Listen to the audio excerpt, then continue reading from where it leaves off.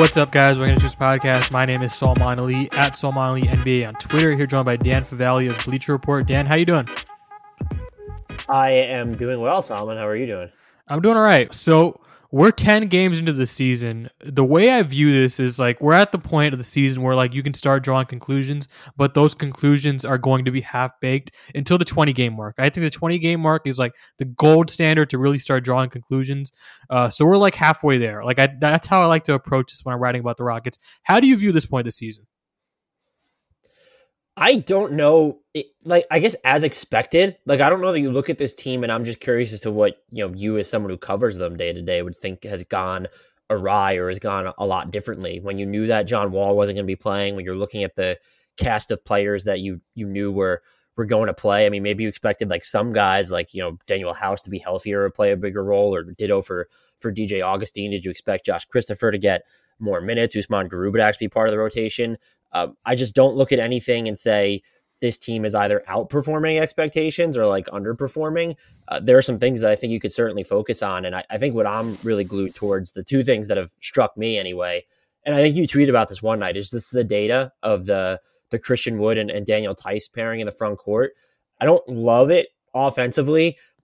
Even though it hasn't necessarily been a dumpster fire this year, I would like to see more of, I'm a big Wood should be a 5 guy, but if you're going to play him with a big, I like the idea of a Şengün, or do you just go, like I said, move Wood to the 5 and throw up different mashups at the 4.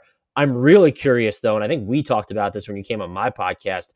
I don't know what to make of the Kevin Porter Jr. as your point guard experiment yet. I'm of the mind I think these reps are super valuable for him, but I've almost been a little bit to a lot of it disappointed in his performance this year. So you touched on a lot there in that little blurb there, but I like what you start off with.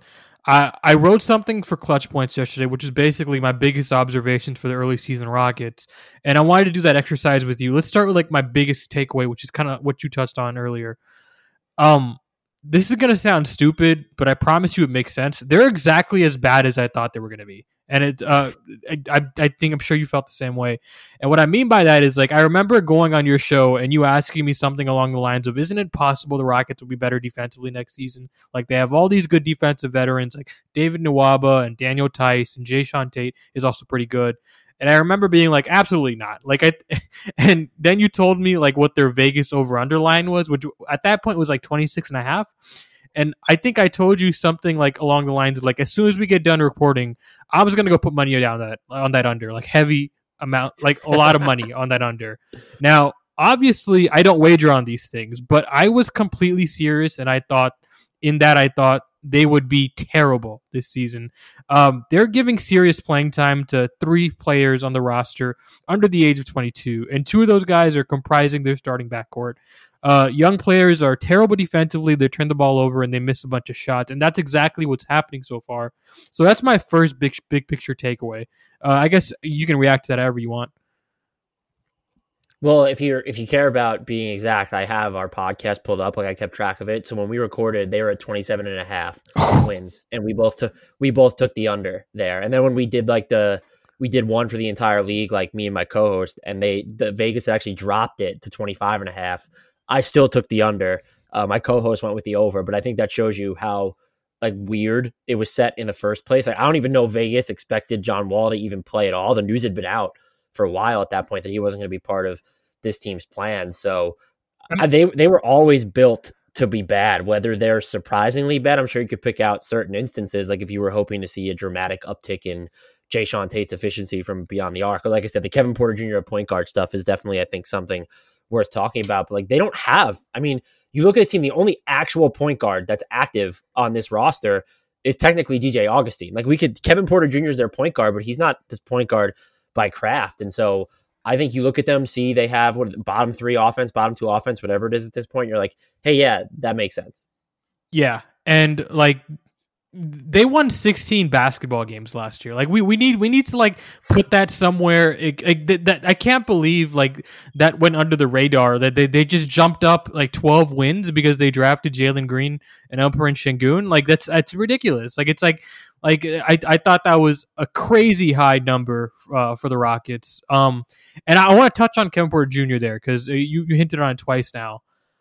he has been like, to me, he was the most compelling storyline for the Rockets going into the season. And the reason for that is that this is his third season in the NBA. I realize he hasn't played like 100 games yet or whatever, but like this is his third season. Usually that's kind of where you see that leap. If that guy is going to be an all-star, if he's going to be a serious force to be reckoned with, this is the year you see that. And you're right, we didn't see that. In fact, it seems pretty clear that he is not a point guard. He is... See, like, I'm going to say this, and a bunch of Rockets fans are going to get mad at me for this, right? And, like, this is why you don't start off by comparing the dude to James Harden last season, which is, like I can't believe that was happening, but that was a thing. Like, this is why you don't do that.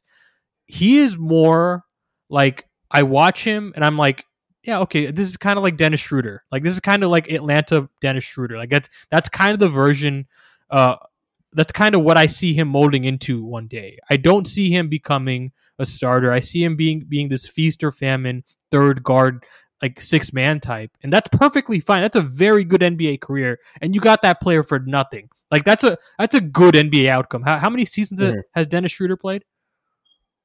Oh, I think this is year 7 for him. I'll check that really quick. But it's good that you mentioned the Atlanta sort of qualifier. And I guess you could have went Oklahoma City, and but like he was not good with the Lakers. He's not been spectacular with Boston either. But yeah, he is in year 9. My God, yes, I feel old. Yeah, so 9 years in the NBA, and he's probably going to play 2 or 3 more at least. That's a good NBA outcome. So like, I don't know how you can be upset about getting that kind of guy for nothing. And what I'm saying when I say that is like, you compare like his raw numbers, right? Points, assists, turnovers, rebounds, all that stuff, true shooting percentage, and you put it into Basketball Reference, and you're going to get players like Dennis Schroeder when he was 21 years old, right? Like stuff like that is like, it's so hard to escape. And like, sure, we're 10 games into the season, right? So he could theoretically play better. I just don't like, from the data I've seen from him last season and the early part of this season, I don't see him being anything more than that kind of player. And like, that isn't the worst type of thing. Not all of your guys in a rebuild are going to be home runs. Some of those guys are going to be singles. Like this is a case where like you might have just hit a single and that's fine. I mean, if his outcome is Dennis Schroeder for what they gave up for him, which was nothing, that's probably even closer to a double. But I mean, I'm completely with you. I think because expectations were so low for this team, I was just writing something on the biggest disappointment for each team. And I think that just the Kevin Porter Jr. at point guard experiment for me has been the most disappointing thing for the Rockets, because I do think he hinted at having more to offer there last year. And then you look at this season, it's like, I don't know, his ability to play off others is a little bit weird. He's hitting a higher clip of his pull-up threes off the dribble threes than his catch-and-shoot threes. He's turning the ball over. And he has 30 points. Yeah, I'm sorry. Sorry, go ahead. No, I'm sorry. Like, and he has these blinders, right? Like when he's playing, he doesn't play like a point guard. Like it's like he doesn't, sense the floor around him. Like, and he'll go into a possession where like he'll do like a dribble handoff with like Jalen Green, right? And then Jalen Green gets himself in a position where like he's actually in a pretty favorable spot to go off the dribble with somebody or do a pull-up three-pointer or something like that, right? He's in a pretty decent position, and he won't give the ball back, right? Like I don't want to say like it's like a ball hoggy tendency, but that's kind of the vibe I get, right? And I don't like the turnovers are the biggest thing. You just touched on it. I'm sorry to cut you off there, but he is turning the ball over far too much for someone who is expected to be a difference maker. And again, they cleared the decks for him. John Wall is not playing because they wanted to see what they had in Kevin Porter Jr. Yeah, he's 30.3% turnover rate on pick and roll possessions as the ball handler right now. That is astronomical. I didn't look that up, but I would imagine that that's like got to be one of the highest clips in the league, if not the highest clips among people that are actually doing it. Although Dennis Smith Jr. exists, so I shouldn't really say that. And James Harden's been pretty bad doing that too. He's turning the ball over in 35.5% of his pick and roll possessions, if you care. So I don't know. It's tough because again, I would ask you, like, based off what you expected from this team, is there anything that actually disappoints you about what you've seen? But I guess I just had my hopes weren't sky high for Kevin Porter Jr., but we did kind of talk about his performance towards the tail end of last season when we were recording in advance of this one. And I had hoped that he would be better. And at the same time, like, you can also ask, was clearing the deck like the smartest thing for them to do? Because you're so reliant on a bunch of youngsters. You're so reliant on a Jalen Green, Kevin Porter Jr. backcourt that doesn't have a ton of experience. So there's that to question as well. But it does seem like this team was pretty married to the idea that, hey, he could do more. Forget about the scoring efficiency. You already sort of just mentioned it. Like, do more as a passer, as a table setter than he's done to this point. And it's not just the turnovers. Those are a huge part of it. But this is just someone who watching him last year, and you watched him more than I did, I thought there was like a feel for a playmaker there. And I just don't sense that type of like vibe from him in the games that I've seen this year. He is he is the guy who makes the occasional good pass, right? And that's fine. Like that's not anything to sneeze at. It's just a guy that's not a point guard. It's just not a guy that's not a primary playmaker. And you mentioned, was clearing the deck the right move? I think it ultimately was, because you can kind of know now, right? Like you can kind of know, like, okay, like you don't have to wait another season. Like, okay, John Wall is gone. Now we can go see what we have with Kevin Porter Jr. at point guard. Now you kind of know, like, okay, like this probably isn't your long-term starting point guard, right? Now you probably, you can, start planning ahead, think about maybe moving him down the line. You don't have to move him right now. There's no rush for that, but you can start talking about that kind of stuff behind the scenes. So my second takeaway, Jalen Green shows flashes of stardom, but is ultimately going to be a project. And this is one takeaway that actually surprised me. So as you know, because we talked about this pre-draft, like I was an Evan Mobley guy. He was the second best player on my board. But I thought Jalen Green would be better in his rookie season. I thought Mobley would be a project.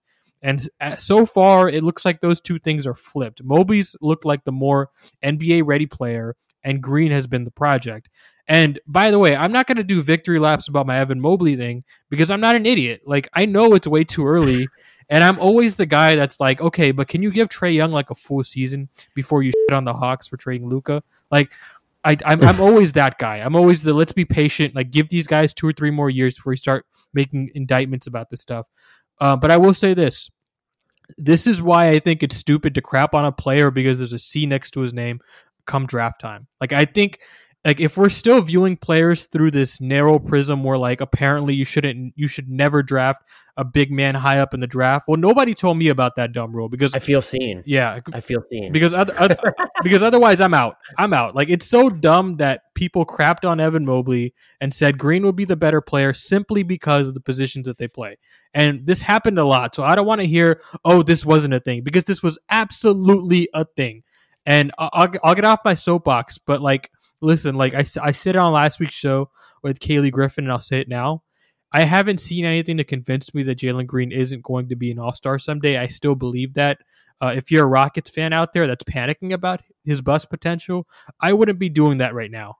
As a side note, I've actually been pretty impressed by like his interior passing ability. Like, it's forced me to like recalibrate how I think of him as a potential playmaker in the future. Maybe not like a primary guy, but like a secondary guy.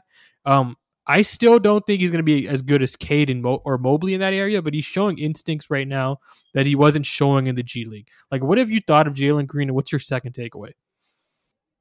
Well, to touch on the Mobley stuff, I was just among the people that I might have fallen firmly into the camp of like, don't draft a big that high, but I just didn't see this. And I only get like, ankle shin deep into draft coverage. And so it's presented with the caveat of that. I still think he might be somewhat of a project offensively. Although I guess that game against the Knicks on Sunday night begs to differ. I just didn't see this coming on. Like, I never viewed him as someone who's going to defend all 5 positions, be able to play as basically the small forward. I know that he's playing with Lauri Markkanen and Jarrett Allen, and he's going to be listed as the 4 in those lineups, but he's the wing defensively for those units, and he's been thriving. So you're probably onto something there. We shouldn't have written. If people, I don't know that I fell again into the camp squarely of don't ever draft a big that high, but I was not. I would have taken Jalen Green over Evan Mobley. I would have taken Jalen Suggs over Evan Mobley. I would have taken Scotty Barnes over Evan Mobley. And those things could still be true. Like, we're 10 games in. I'm not doing victory laps yet. Okay. You can do it relative to what I said about Evan Mobley. I think that's totally fair.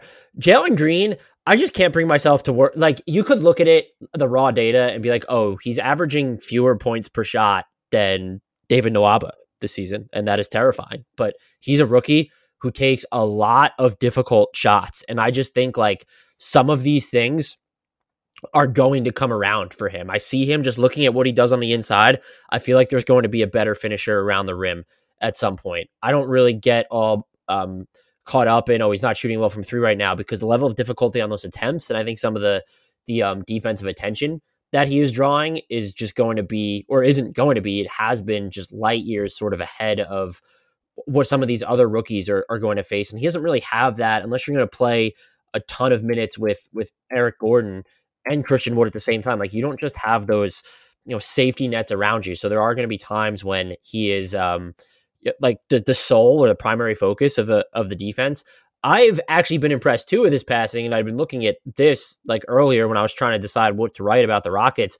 I didn't realize that he had like a 12.8 assist rate on drives. And so this is someone who is still not really finishing really efficiently in those situations where you're looking at the rim or even those short mid-range attempts. And yes, his turnover percentage is going to be higher than assist percentage on drive, but there's like I went back and I looked at some of them, like there is a feel, there is a vision there. And so I'd be curious. I think you said it best. He probably won't be a primary playmaker, but is this someone who could maybe be the second best facilitator on your team? And can you get away with certain units where, a lot of these people like to see these off guards play with a ton of bench mobs, where maybe then they're the primary engine in that situation as both a playmaker and scorer.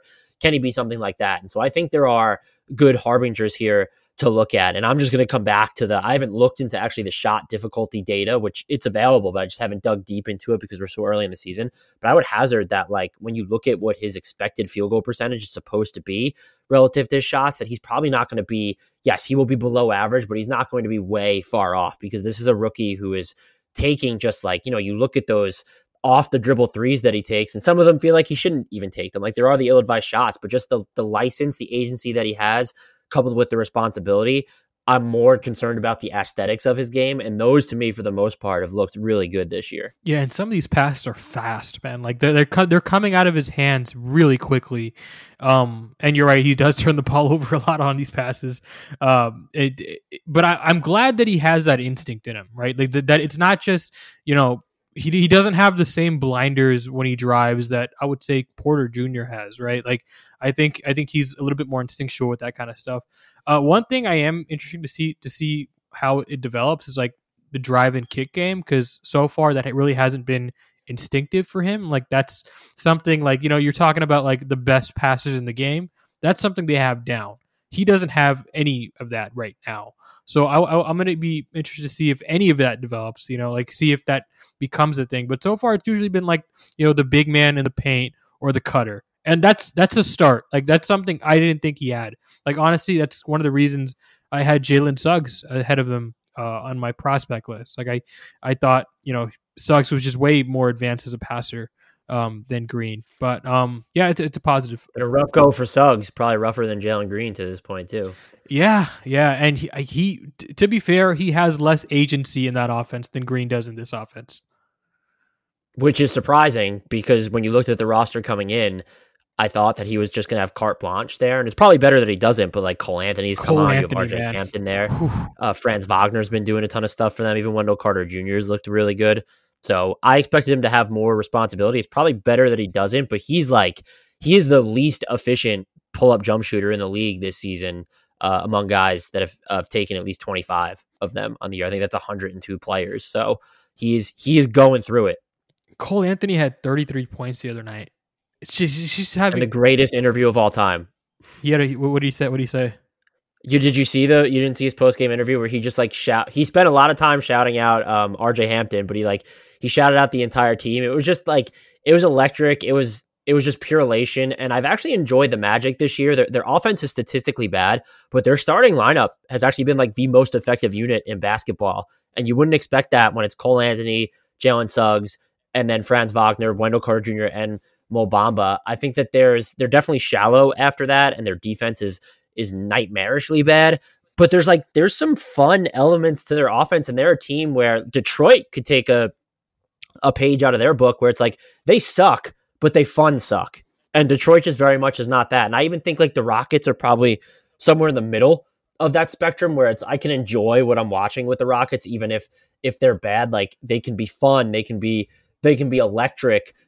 They can just have these, not just viral moments, but just like they can keep you engaged even when they're not necessarily playing all that well. Whereas Detroit has just been like one long giant slog, even, both with and without Cade Cunningham. So Orlando has just been again, that starting unit has to be one of the biggest surprises in the NBA because we're 12% of the way through their schedule, whatever it is right now, and they're crushing opponents. It's their net rating is like plus 15, and they're shooting like 40% as a group from three, and that's with, as we both have talked about, Jalen Suggs sort of struggling. So Cole Anthony is doing some heavy lifting there, and it's apparently working. Yeah. The Jalen Green thing going back, it's like his dunks are just so violent. Like you're gonna get like a viral dunk from him every single game. And I'm almost worried that he's going to hurt himself on these dunks because it's like he cocks the ball so far back. He's going to like I don't want to jinx it, knock on wood, but he's cocking it so far back that I'm worried that he's going to like dislocate his shoulder.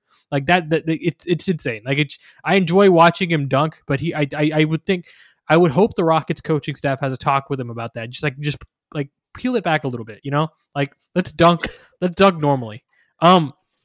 So my third takeaway is that Alperen Sengun is already one of Houston's best players. Now, Dan, you know how big of a Sengun guy I was before the draft, but I promise you... And you know how little of a Sengun guy I was coming in as well. Right. I promise you this isn't my bias coming through. I really do believe he's one of the best players on this roster right now. He's the full package, man. Like, he's an unbelievable passer. He's a crafty finisher. He's got great footwork in the post. And defensively, he's actually not been terrible. Like, he's not been good, but he's not been terrible. And I don't think he's going to be like Mobley good by any means, right? Like, I'm not even trying to suggest that. But I think he's going to be good enough to eventually be a starter. And that was my big hot take on last week's show. Like, he should be starting on this team, man. Like, the Daniel Tice and Christian Wood thing, you touched on it earlier in the podcast, that pairing has been a flaming pile of crap. As both of us actually predicted, we talked about this when I came on your show. It's a negative 16.7 per 100 possessions thus far. And that number is not budging. I've been tracking it. It's not budging. It just stays bad. Now, to be fair, Sengun and Wood have climbed up to be a negative 7.1. But I do think that pairing shows more promise, particularly with Sengun's passing instincts to Wood. Like, Wood seems to always be cutting when Sengun has the ball in the high post. Like, he's always like looking to get that easy layup or dunk. So I think they have more potential there. And I think that's a better. I just think like the fit with these big lineups are always going to be bad, but Sengun is clearly a better basketball player than Tice, so it's less bad. Dan, react to that and give me your third takeaway. I'm totally there, probably with you on Sengun. I don't know. I might be a little bit or a lot lower on his defense than you. He had a play the other night against the Warriors where like he got caught on a switch. I think it was Jordan Poole on the perimeter. He like turned his body and everything, was able to block the shot at the rim. But then you see these other plays where he just gets absolutely roasted. And so I'm just curious what to make of his defense moving forward. Is he going to be someone that you can attack, or is he going to be kind of the guy that is, subtly better than you actually think? I am with you offensively though, and like he's had some turnover issues himself, but he's thrown some nifty passes. There was like the touch pass to, I think it actually might have been, you said a cutting Christian Wood, and I think it was to Christian Wood against the Warriors. Just like Christian Wood had slipped behind the defense and he was able to find him right at the rim. His floor awareness is off the charts.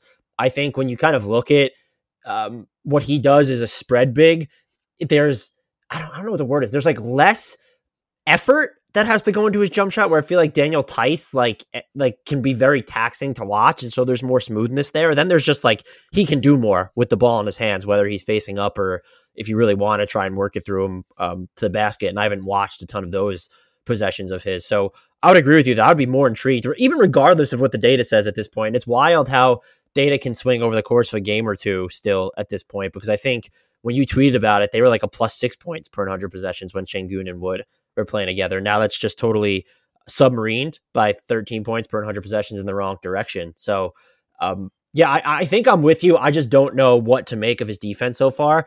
My third takeaway with this team is that I think Kenyon Martin Jr. deserves to play more minutes. And I'm curious as to where you land on that. I know they kind of have enough I don't know what you even like perimeter type players where if you're not going to be able to hit your threes, like could it be hard to stay on the floor? But he is like this shot of adrenaline, and he continues to shoot so well from inside the arc, 81.5% on twos this season. I just love the idea of a player like Kenyon Martin Jr., even if he's going to have like severe limitations on the offensive end.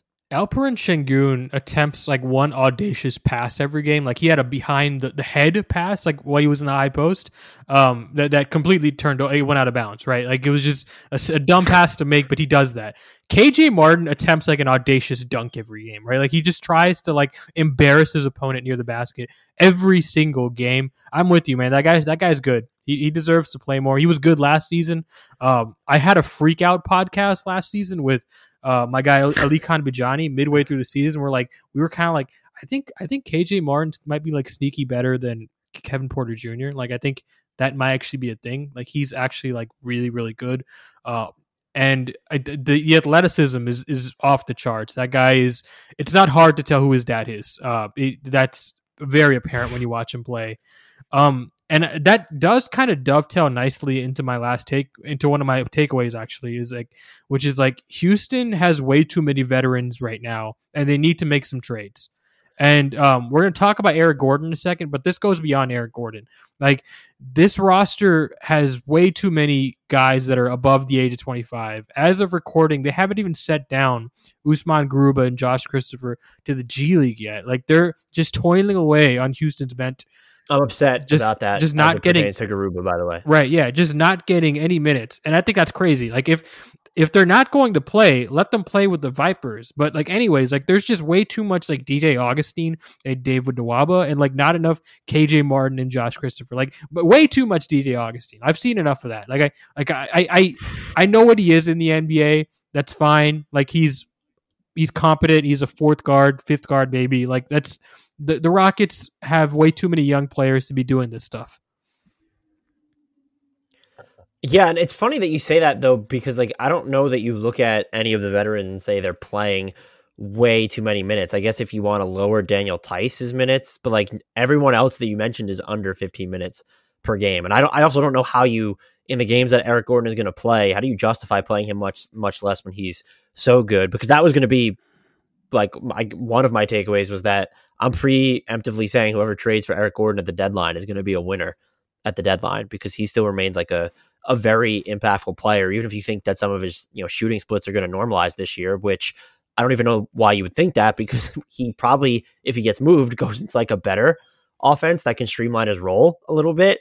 So, but it is interesting that you say that, where it does feel like there's too many veterans on this roster, or at least that they're not spreading the love amongst their youngsters too much. And even, Jae'Sean Tate, you look at him, he's 26. This is his age 26 season. So that kind of skews it a little bit. One of the bigger things, and you had warned me about this, that Usman Garuba wasn't really going to play. I just thought that he would have had stints in the G League then, if he wasn't going to be playing with the big club. And so I would very much prefer to see him on the floor as opposed to, Daniel Theis even. I know that he's supposed to be super pro, but if you're not going to play him, then you do need to send him with down to the G League a bunch. I don't even know that you said they haven't even sent him there at this point this season. So that makes me sad. Yeah, and it's even weirder with Garuba because he won't even get in garbage time. They'll throw out their garbage time unit and he is nowhere to be found. And it's what are we doing here? Is the plan in Houston to develop and get better, or is it to try and win garbage time minutes? What the hell is this? Right? I just think there has to be a more consistent plan there. I get that coaches are trying to win at all times, and part of that involves playing veterans, which are usually better than the young players. I get that, but there are opportunities to sneak these guys into minutes, and Steven Silas is just not doing that. You touched on Eric Gordon, and Dan, last time I was on your show, I said Houston would be able to fetch a first-round pick for Gordon at the trade deadline this year, and I thought his contract was fair value. And you didn't scoff at that take, but I think you winced. There was some wincing going around on your end, and I guess I want to say to you, 10 games in, the guy is averaging 14 points a game on 66% true shooting. What have you thought of Gordon's play, and am I still crazy for believing that take? Is he first round pick worthy now? I would hope I didn't call you crazy. I'm sure I did wince at it, but as someone who thought Eric Gordon is more impactful than I would say the majority of people, I hope I did not say it was crazy. I think it makes more sense that you could easily get a first round pick for him now, because he only has one guaranteed year left after this season. He's playing so well now, so you get a year and a half of him, and someone who can clearly be a very impactful scorer without necessarily obliterating your defense, depending on the lineups you want to play. I think what I'm very curious is I think we can name teams that need him, but what team is going to just come and be like, hey, we'll give you a first round pick? Dallas is in a weird spot because they owe a 2023 pick to the Knicks, but they are a team that I thought immediately like needs an Eric Gordon this season. Do the Cavs sort of read into how well they've played thus far and want to give themselves an offensive jolt? I don't think you're getting a first round pick out of a team like that. And so I think what I've had trouble spotting, and maybe I just haven't thought about it enough. I mean, even a team like Philly, maybe you give up a first round pick for Eric Gordon, but like, I don't even know how to get the money matching without trading. I don't think you're giving up Ben Simmons in that deal. And I don't know why you give up Tobias Harris. Like, that doesn't make sense for Philly or Houston in those circumstances. So I think it really depends on how the trade market develops, but I don't think that it's a blasphemous take at all at this point, because he gives contenders a lot of what they need. Whereas, yeah, okay, he spaces defenses. It's not even the makes by virtue of where he's standing sometimes, but this is also someone who can give you legitimate rim pressure if you put the ball in his hands and give him an adequate head start going downhill. He's 43% of his shots this season are coming at the rim.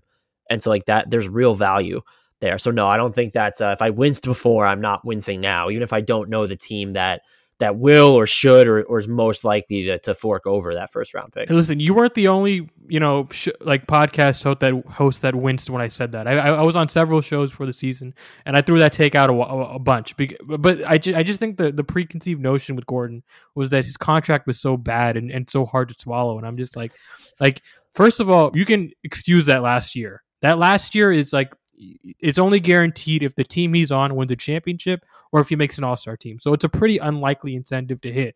And if it does hit, right, you're pretty happy about it, right? Like if he makes an all-star team or if he makes, or if the team you're on wins a championship, you're not upset about paying Eric Gordon that third year. But you're basically talking about $18 million next year. And I guess by the trade deadline, $10 million will be left over? I don't know.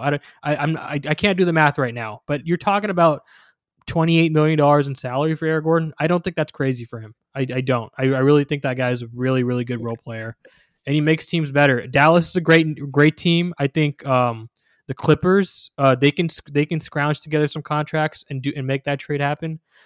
Denver, I'm not sure about their contract situation. Like, I guess Will Barton is a player. Like, although I'm not sure if they want to trade Will Barton, but like that's that. Yeah, Will Barton's been playing so well, right? But Denver's offense has been struggling. I think for them specifically, just knowing that you can't, like you're not moving Jamal Murray, you just extended Michael Porter Jr., you just extended Aaron Gordon too.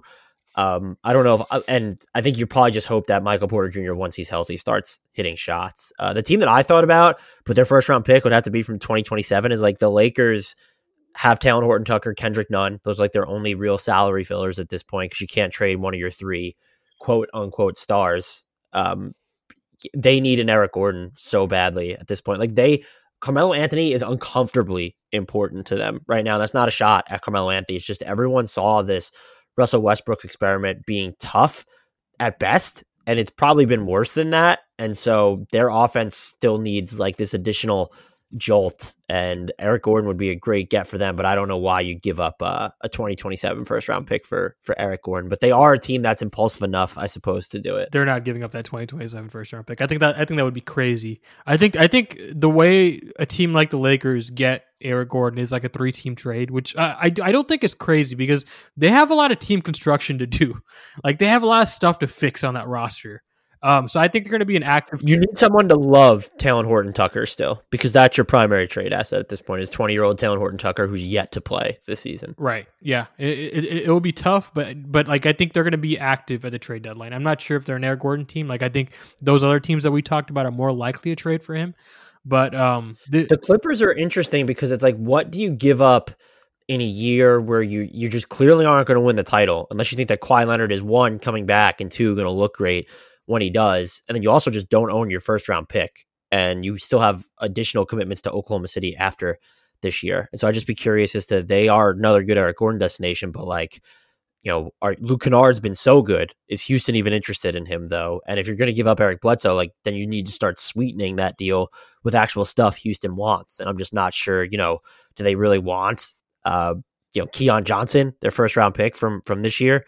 I just don't know that the Clippers have the asset firepower to enter this race either. They certainly have the money, like the contract money, to sort of mix and match, but I don't know if they have enough or the incentive to give up enough of what Houston should be asking for. Well, yeah, that's why I had them written down. Is their contracts are so perfect to make trades. They're just so hamstrung by their pick situation.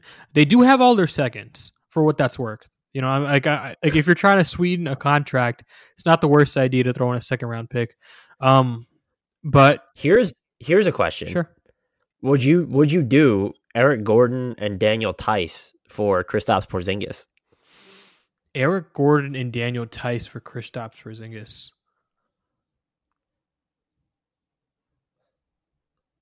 You're at least thinking about it, so you haven't vomited yet. Well, I'd be more iffy on Houston's side. I know Kristaps is younger, but probably not 2 years left there. Yeah. Is it like you're not giving up anyone who's like mission critical to your long term though? So that's a lot about Kristaps' stock. That because like I could say, okay, what if it's Eric Gordon and Daniel House?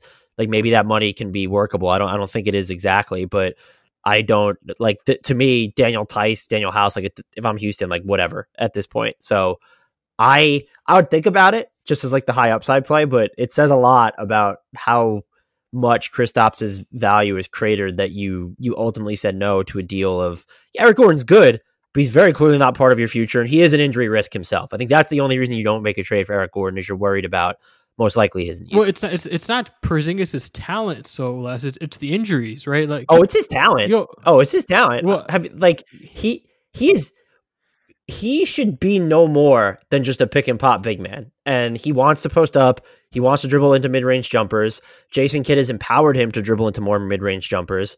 I think that Jason Kidd should probably empower him to stop at this point. He's been so bad. He's averaging 0.5 or 0.73 points per possession in the post. And he's not doing that more often than normal this year, but it's still like 17+% of his offensive possessions. Granted, he's played in 5 games, but that's also part of the problem. You alluded to it with health. I also think, though, that it's a genuine talent concern, too. I just don't know that he has the I don't even want to say star, but like this, fringe star upside anymore. I think that ship has kind of sailed. Well, I think some of this stuff is going to level off. He's not going to shoot 45.6% from true shooting percentage for the entire season. That's going to level off. He's going to get better. A lot of the stuff is just like early season noise, right? And yes, the injury stuff, as we talked about, is a concern. I just, it's not, for me, that's not the primary reason I'd say no. It's the availability for me.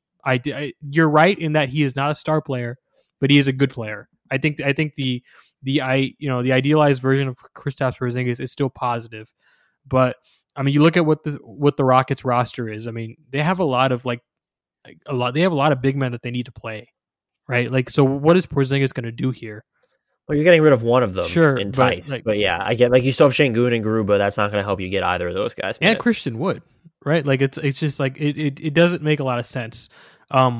But yeah, the unpopular take here, and I don't mean to ruin the downloads on this episode, I would 100% trade Christian Wood this season because you're guaranteed to get multiple first round picks and probably like a nice prospect within that deal. And I think that ultimately it clears the way more for Sengun minutes and, Garuba. Again, it doesn't seem like they actually want to play Garuba though.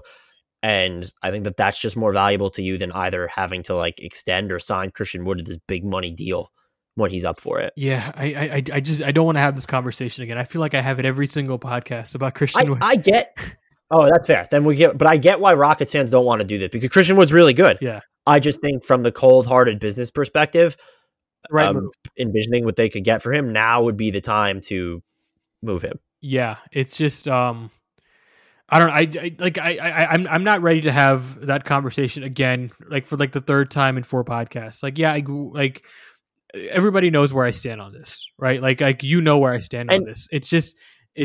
And I think Rockets fans are warming up to the idea, like because Christian Wood had that game where he just attempted 5 field goal attempts because he didn't get the ball the prior game. So they've soured on him a little bit, but I do think there's still a lot of people in that camp where it's like, I don't even want to have the conversation. You're crazy for even talking about it. It's like I just don't want to touch. I just don't want to touch it right now. I will say the last thing I'll actually say on it is if you're not scared of what he's going to cost you long term as a team, I get why you would hold on to him. I just don't know let's look at this past summer with what Richaun Holmes got versus what Jarrett Allen got, like 5 years and 100, and then Richaun Holmes gets 4 years, and like he was able to stay on an early bird rights deal with Sacramento. So like the big man market is just so overwhelmingly all over the place. If you're just not worried about his next contract, I totally get why you'd hold on to him. Christian Wood's a very good player, and the idea in the NBA is to have very good players. Yeah, I mean, like here's the thing. Like the people that are arguing that Christian Wood should not be touched right now, they do have one thing in their favor, in that they're going to have all this space in 2023, and they're going to have to spend it on somebody. So if they miss on all their targets, Christian Wood's not the worst fallback plan, because like again, they have 2023 and that space is gone, not coming back. You're not going to get in 2024. It's not, even if you sign players, it's not going to roll over. Like they have extensions coming up for their young players by that point. So like you're going to have to spend that money. And I guess the idea of Christian Wood being the vehicle to spend that money is not the worst idea. Yeah, and if no deal in the NBA is tradable, so if you're just not scared at the price point, it could settle into what's either that's viewed as a win-win for player and team, or maybe it ends up being, I'm not going to applaud team-friendly deals, but the big man market is such that I think you can envision any number of outcomes, because it feels like there's just no predicting the big man market, almost regardless of what. Yeah, there's probably like 4 to 5 bigs, where it's just like, okay, they're getting the max, and there's always the bigs that are like, yeah, they're not going to get that much money, but there's all those in between impact bigs where it's just tough to have a feel for where their market's going to go. And I think this past summer was just a perfect example based on the discrepancy between what Richaun Holmes and Jarrett Allen got. I can't get over the Jarrett Allen contract. It just gives me a headache every single time it gets brought up. I just my head hurts. Like I don't like that. That money was insane. Cleveland was insane for doing that. But that I don't want to get too derailed here. Before we get out of here, give me your last takeaway and your general feel on the state of Houston rebuild. The thumbs up, thumbs down. Are they enjoyable to watch? You kind of touched on them, and like they're kind of in that middle ground area where they're not horrendous to watch, but they're not exactly league pass darlings. So like, where are you on them right now?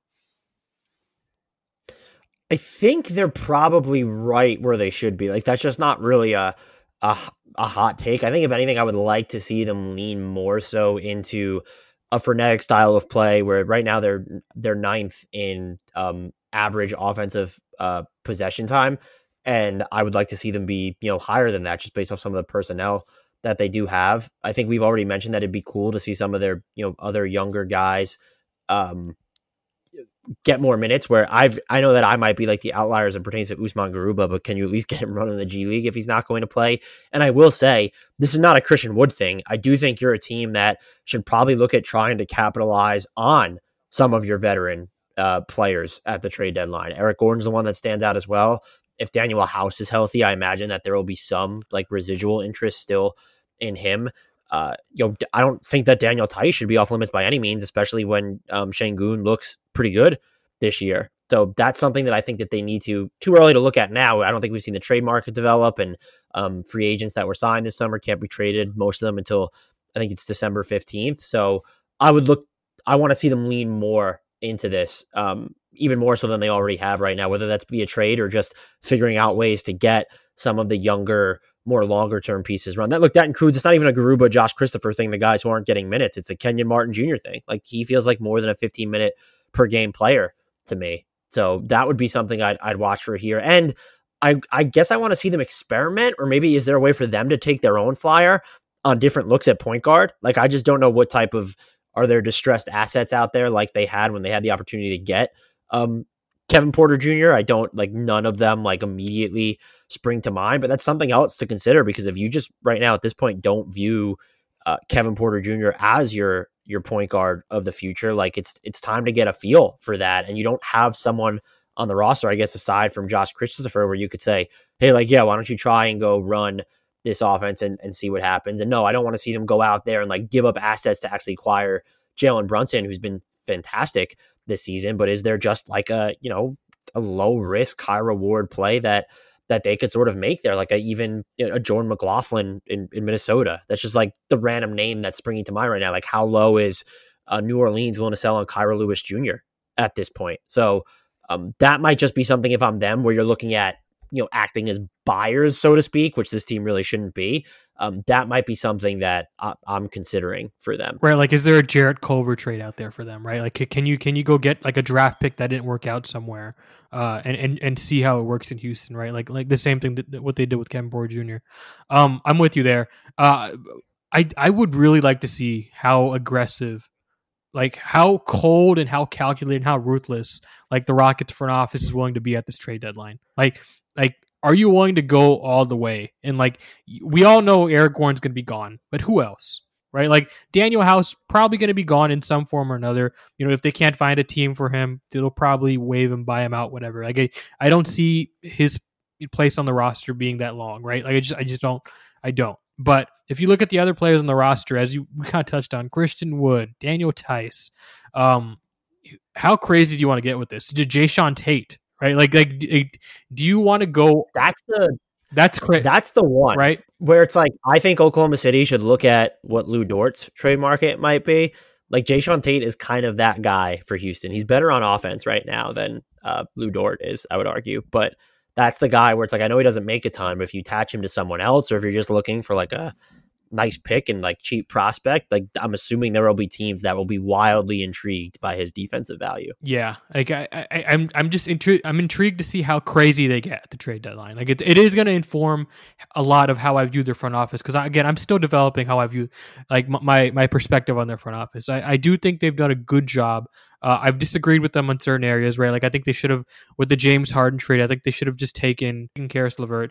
I was a Mobley guy; they were green people, whatever. Like I've had disagreements here or there, but generally, I think they've done a good job as a front office. How they handled this trade deadline is really going to inform.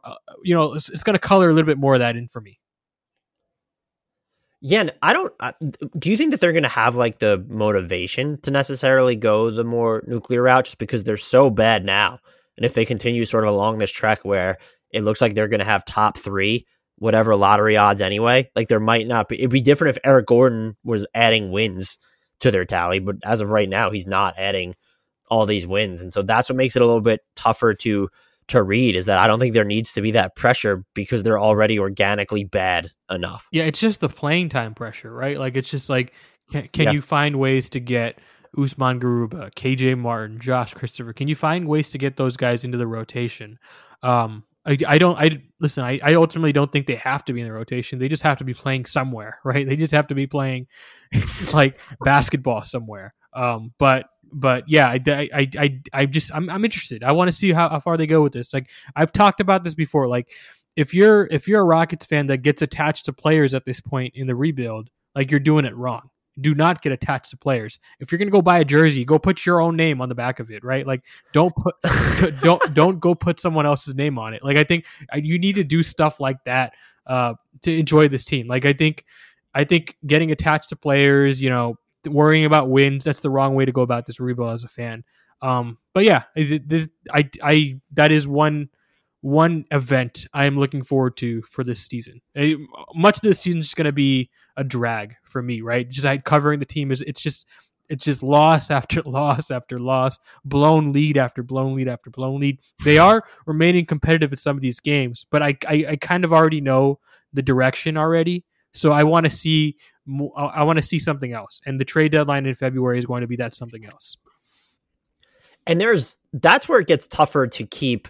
I don't want to say keep driving interest, because I'm sure fans will still watch, but like right now it's still sort of, 10 games into the season, it's still sort of new. You're getting a feel for these players, but there's going to come a point where you're game number 53. And if you're still just really bad and nothing is materially changed with your rotation, there needs to be something to continue piquing curiosity, and investing a lot in young players already on your roster, or bringing in other young guys to test out is sort of a way to continue padding that interest, or keeping that information stream about your team, like for the front office to go back and forth. Like you don't need to continue seeing like the same old, if you're the Rockets, the same type of rotation, the same 8, 9, 10 guys playing every single night. Like you really need to get into a point where like you're later in the season where you're playing more musical chairs, especially once you get out of like your top 5 players or whatever. And so that's something, again, that could be addressed at the trade deadline, but I think it's something you organically need to do as the season wears on, when you start to have more information, and some of these guys, young and old alike, are more known quantities than they are right now. And you can never have too many draft picks, right? As Sam Presti is showing us, right? I don't think this idea of like collecting picks, like there's no guarantee the Rockets go and land Paolo Banchero or Chet Holmgren in the draft this year or Jalen Hardy or whoever. Like there's no guarantee the Rockets get one of those guys in the lottery.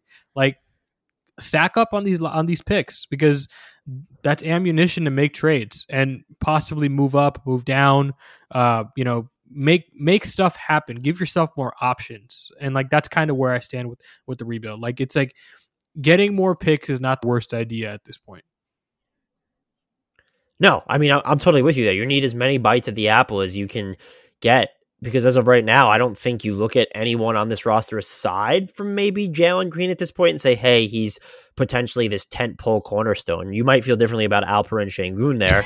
That's still only 2 players. And Oklahoma City, after all they've been through, they have 2 players that I think you can name that. It's Shai Gilgeous-Alexander and Josh Giddey, who at this point, it might be a stretch to say that. He's been pleasantly surprising with his vision and even some of the finishes that he's shown, but he might be in the same tier of curiosity as Sengun, where it's like, okay, this was an interesting pick.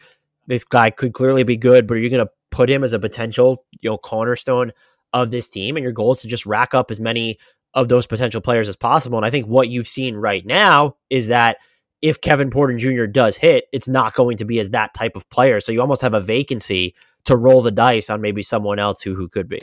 Yeah, I mean, like I completely agree. Like go ahead and roll the dice as much as you possibly can, and collect as much data as you possibly can. Like this is the time to experiment. This is the time to get crazy. You're not going to get this when you're a playoff team, because I'm assuming that's the goal for this organization, getting back to the playoffs. So you're not gonna get time to experiment there. You're not gonna get time to just see what you have. So this is definitely that time. Thank you so much for coming on, Dan. Where can we follow you on social media and read your work? Yeah, follow me on Twitter at Dan Favale, Favale, and you can follow all my podcast goings at Hardwood Knocks, spelled exactly as it sounds. We cover the entire NBA, and we are modestly insufferable. So that's an improvement upon the typical league-wide coverage. And as always, thanks so much for having me, Salman. It's always a blast to talk hoops with you. Yeah, it's less insufferable than me. So, it's a step up. Yeah.